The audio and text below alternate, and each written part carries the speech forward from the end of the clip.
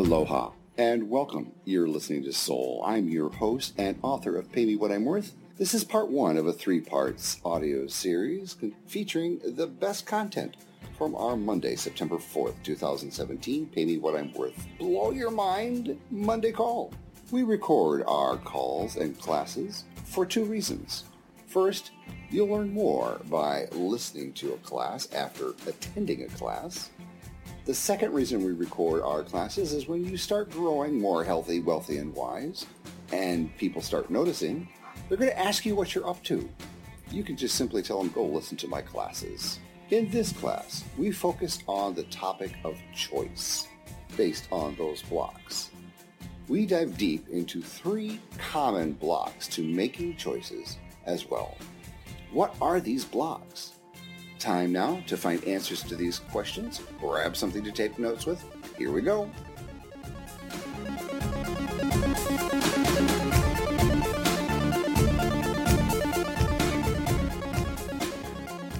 On page XI, Roman numeral XI of Pay Me What I'm Worth, I talk about a dirty little secret.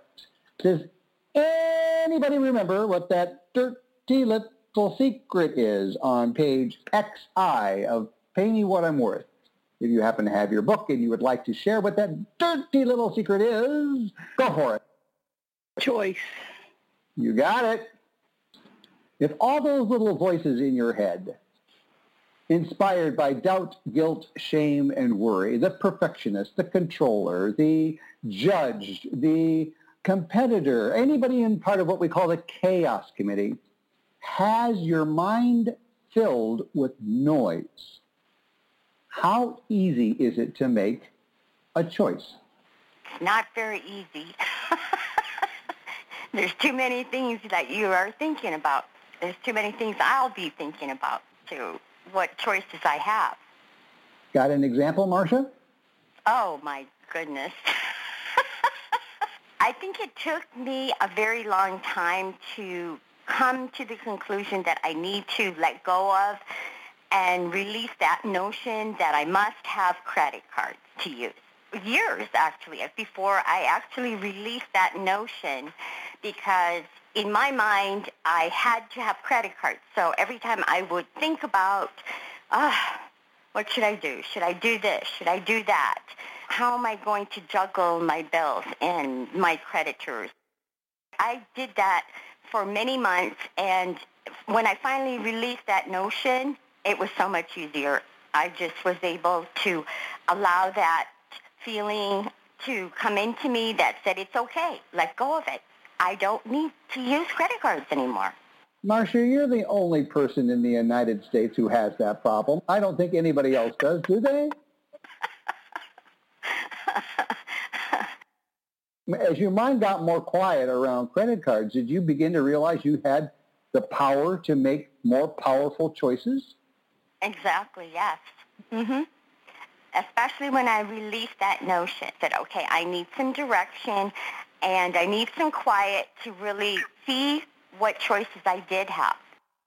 So Marcia has chosen to bring down the materialistic world. Oh my God, you're going to be the ruin of the planet. You're not going to be consuming right and left and spending well beyond your means. Oh my God, Marcia, what are we going to do with you?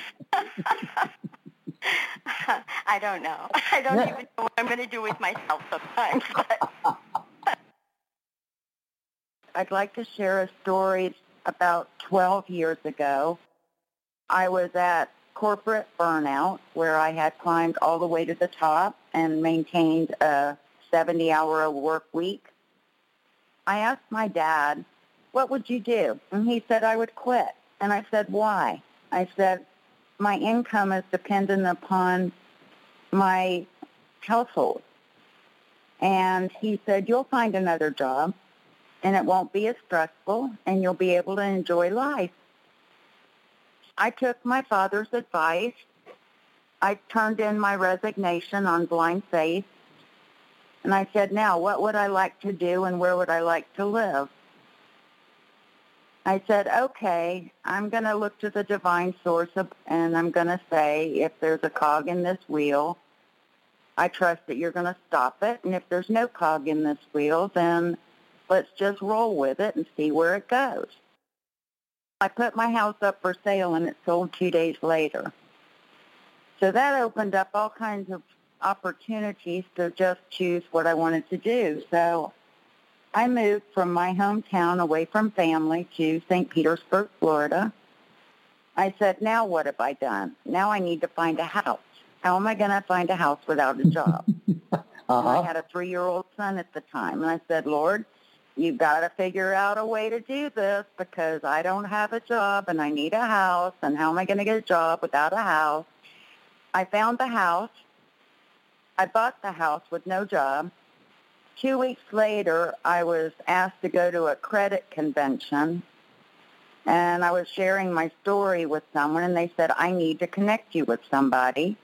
They then asked me to meet them at their office about a week later, and I was handed a check for $12,000 to open up a mortgage branch in St. Petersburg, and I had never done that before.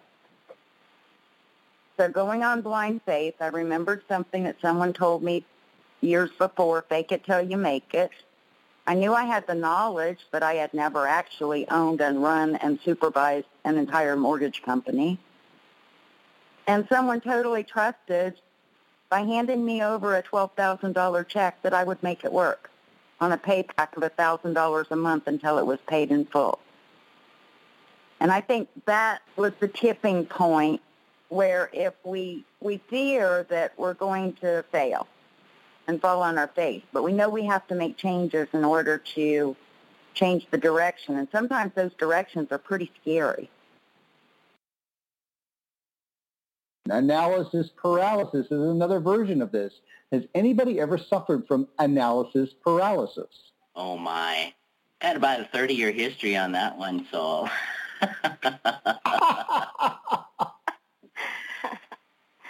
I do have an example. Okay. And this one showed up like only 14 times on my Chapter 4 timeline. And it's related to finances. The state of my finances dictated how I felt about myself in terms of self-esteem, self-worth. It was all about how much money I had or didn't have, or how well I managed my bills or didn't manage them, or how well I managed all the people that were related to all those bills. and manage is the wrong word. Manipulated is the correct word in hindsight. And as I came to understand the difference between managing and manipulating, and came to understand the difference between allowing and controlling, those things changed. And then something really interesting happened. As I let go of all the doubt, guilt, shame, and worry attached to all that, whatever I had for means met the ends every time. I don't know how that happened. It just did, and it still does. So the doubt, guilt, shame, and worry, and especially any fear I had around, I don't have enough money, has dissipated from direct experience of allowing what is to be what is. And what I have to be what I have. And then just sprinkling it with a little gratitude.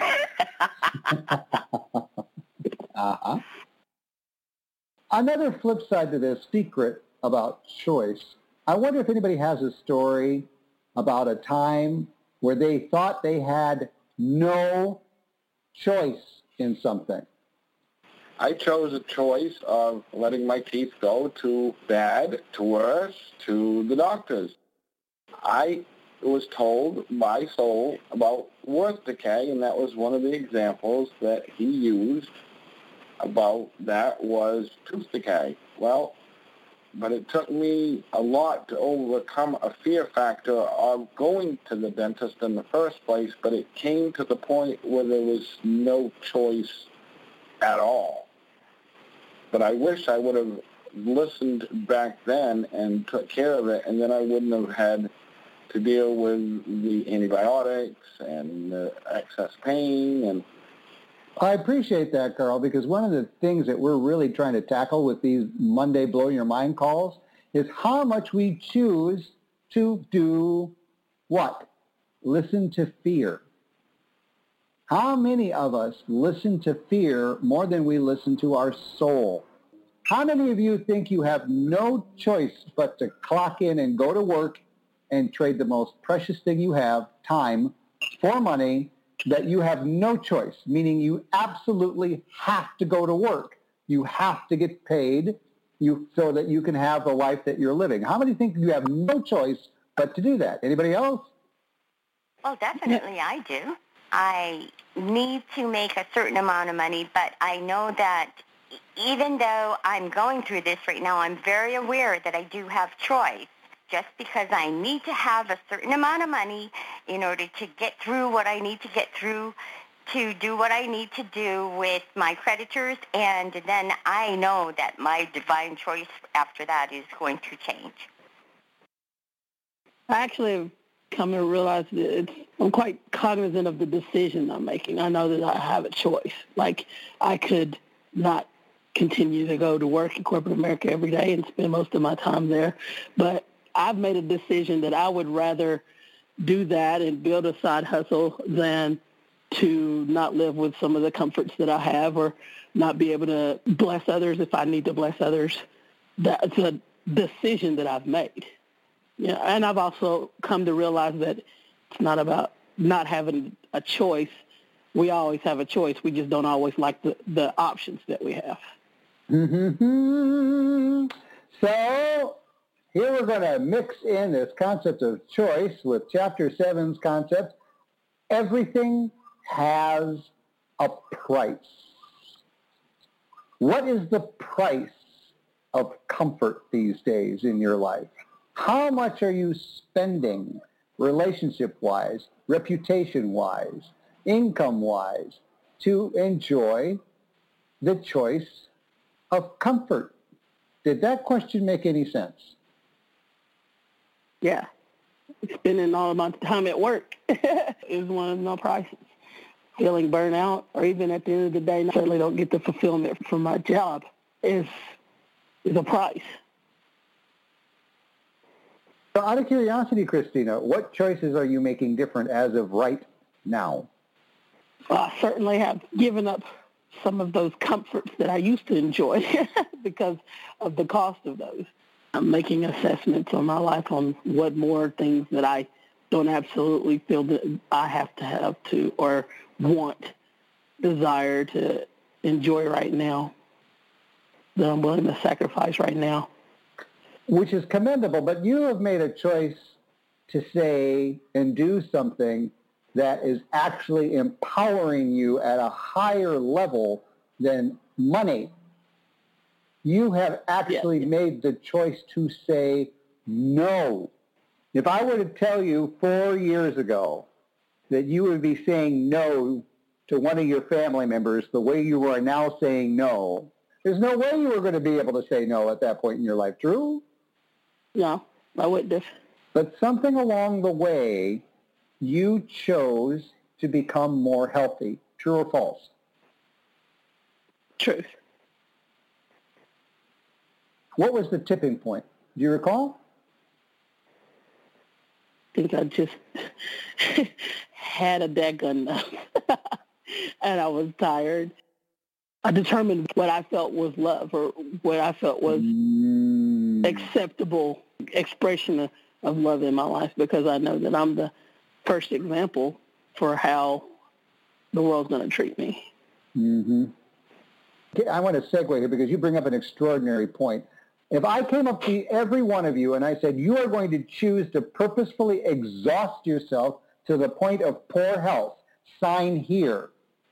How many of you have exhausted yourself willingly because you said yes? You chose to say yes to people you didn't want to say yes to. I definitely have said yes to people when I definitely felt I should have said no. One of my greatest teachers was someone who I said yes to it all the time out of fear from saying no. Out of fear. Fear of a reaction, an emotional reaction. I said yes to a whole bunch of things I didn't believe in. I certainly didn't agree with. Did that for a lot of reasons. And those choices I made, they were all laced with really, really strong emotion, which was interesting. I remember agreeing to working 2 jobs that totaled about 70 hours a week and pretty much killing myself to do those 2 jobs for like a year and a half until I finally just couldn't do it anymore. So I sabotaged both jobs and ended up unemployed because I made the choice to avoid fear of saying no. Growing up, I always had the fear of being rejected. May have met altogether different people. Well, I appreciate that, Carl. Have you seen how you choose to act differently when you're in front of people in maybe a personal role versus a professional role? Do you act differently, think differently? And are you aware that you're choosing to manipulate them? No, I'm not realizing that I'm manipulating them. How do you feel when you discover you've been manipulated? More importantly, how do you feel when you discover you're purposefully manipulating someone else? As we wrap up this part 1 of our 3-part audio series featuring the best content from our Monday, September 4th, 2017 call, we hope you take a moment to grab a pad of paper and pen and sit down and take some notes. Next, want more? No problem. Click to bit.ly/payradio anytime to access hundreds of classes just like this one. Once again, that's bit.ly/payradio. And one more URL to remember. To register to take part of this class, just visit pay411.co. Again, that's pay411.co, and we'll see you in class.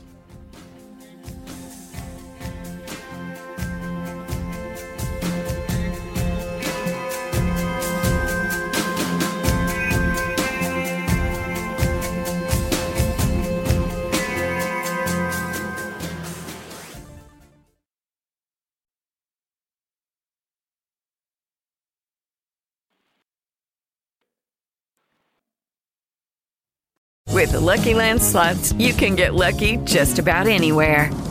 This is your captain speaking. We've got clear runway and the weather's fine, but we're just going to circle up here a while and get lucky. No, nothing like that. It's just these cash prizes add up quick. So I suggest you sit back, keep your tray table upright, and start getting lucky.